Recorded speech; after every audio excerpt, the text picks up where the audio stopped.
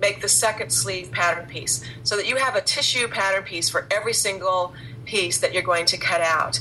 You're going to be able to cut out more accurately and more straight of the grain if you lay out the fabric on the largest surface that you can find in your home or workshop and cut out single layer. If you can't do that, then double layer is fine, but you need to pay attention to things being very aligned, that selvage very stacked on top of the other selvage and the straight of grain on the end being at the right angle. I use a rotary cutter to cut out my linen. A lot of people prefer scissors, but I think you get a pure, straighter, neater cutting line when you cut out with the rotary cutter.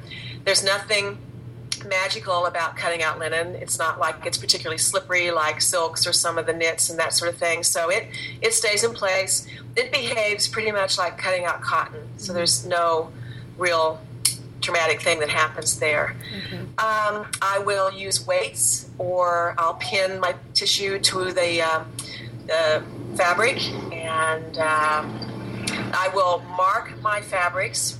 I will snip into the little notches around the edges, or if there are dots and other areas within the pattern tissue that I want to mark, then I will use a tailor tack rather than a marking pencil of some kind, or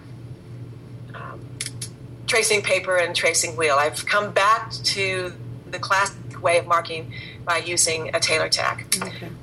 You never know about some of these marking pens. The quote, disappearing pens sometimes don't. And some of the chalks that have color to them maybe don't come out. So I think the tailor tack is a more precise way to mark them. But I mark the pieces before I take them off of the table. Okay, great. So everything's ready to go. Then I'm going to be using cotton thread, not polyester. Why do you choose cotton? Why do you choose cotton versus poly? Well, let me sort of reverse that. The reason I don't use polyester is that polyester is designed to be a little bit stretchy. There's a little bit of give to it.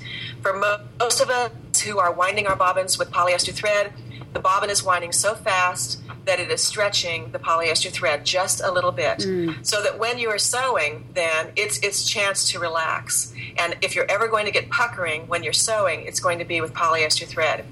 The other thing about polyester thread is it's like sewing with a little fine wire, and the thread will sit on top of the fabric and not really meld into the fabric. With cotton,